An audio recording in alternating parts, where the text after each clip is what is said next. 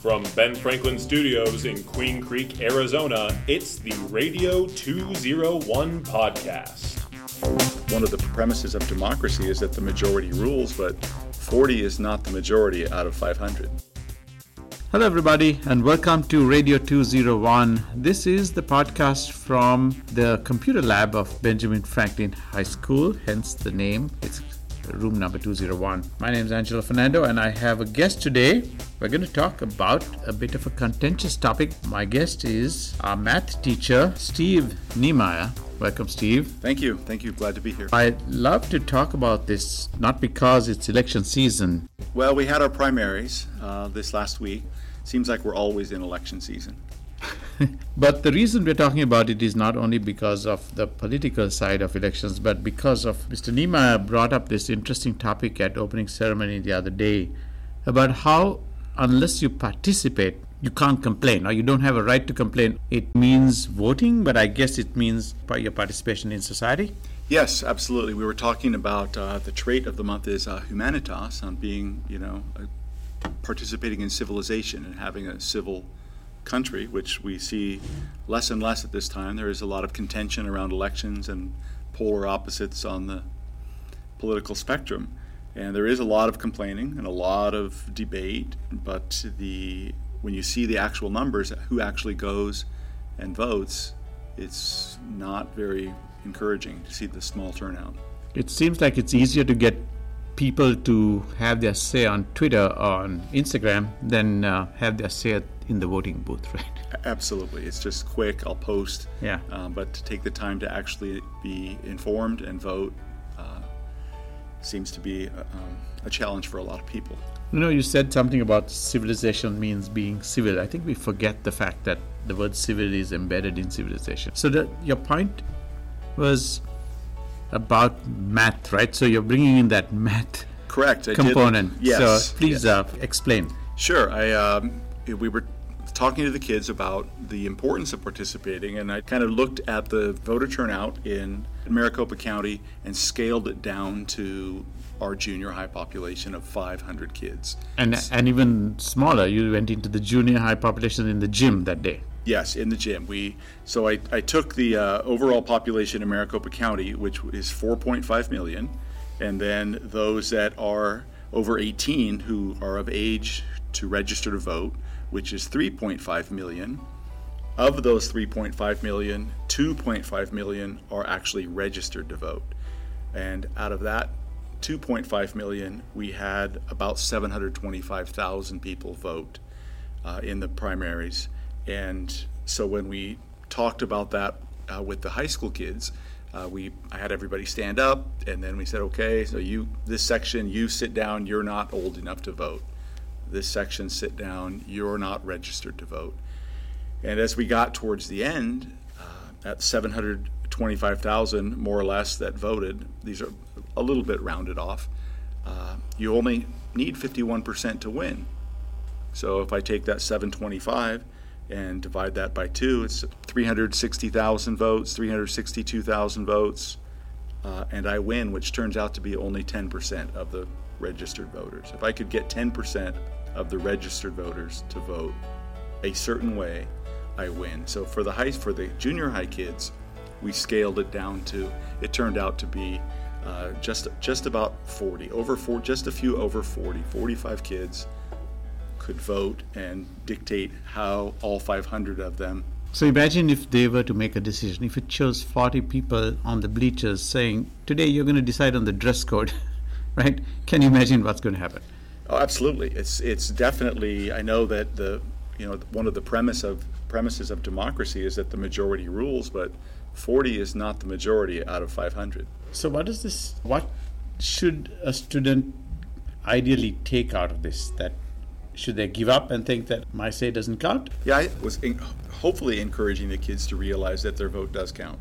And not only their own vote, but try to promote active participation in the government and in civilization, and not just look at a situation as hopeless or I can't make a difference, I'm only one person.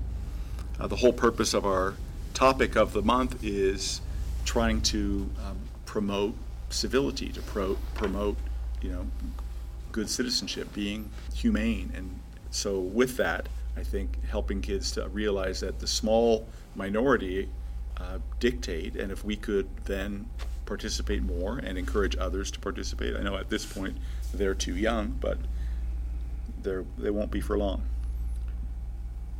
Or it's another way of saying that you're never too small or insignificant to make a difference.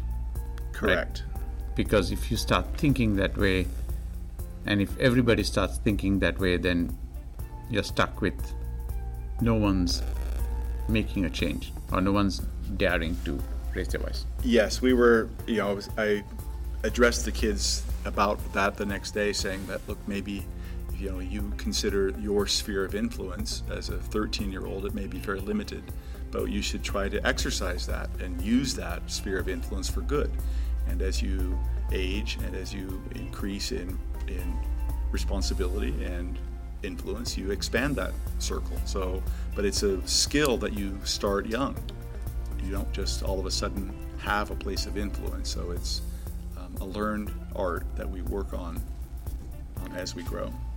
Which brings me to another pet topic of mine, either on this show or even in my class, and that is you're never too young to take a leadership role in something in this school, because the school gives you all the opportunities to do that. I start with the clubs because obviously it's a natural for me to, do the promotion of the robotics club and the writers club and the coding club, and now there's another group trying to start a club on cubing. Did you know that cubing is a big deal? No. Yeah, so people solve the Rubik's Cube at tremendous pace, like at 20 seconds and whatever. And they want to start a club, and I'm encouraging them to do that. And I said, don't wait for somebody to start it. You go and start it. I did have a couple of kids last year who I saw, they had memorized like this whole pattern of right, left, this, that, who were in my math class, and I heard them recite like these 30 steps, and I told them they could never ever tell me again that they can't remember the area of a triangle. Yes, so their brains are wired to solve complex situations like that, so we can always tap into that skill for other areas. But to get back to this circle of influence, what you're saying. And when we come back, you'll hear my guest, Steve, talk about how students can actually do something by influencing people one circle at a time. This is the Writing and Publishing class. And you're listening to Radio 201 from the Computer Lab. Yes, I said when we do our moment of silence, I said when you stand up, most of the time they bow their head and look at the ground. I said, imagine yourself standing in a circle, and that's your sphere of influence. I can influence myself. I am in my circle. I can influence myself to do right, and look, at the feet of the people around you. And can you think of a way to maybe expand your circle and use that to influence a few more people that are near you, a friend, a classmate, a neighbor, even at a small scale. Every little bit helps. Our country has got a lot of incivility right now, and we need people to try to push back and drive it the other way.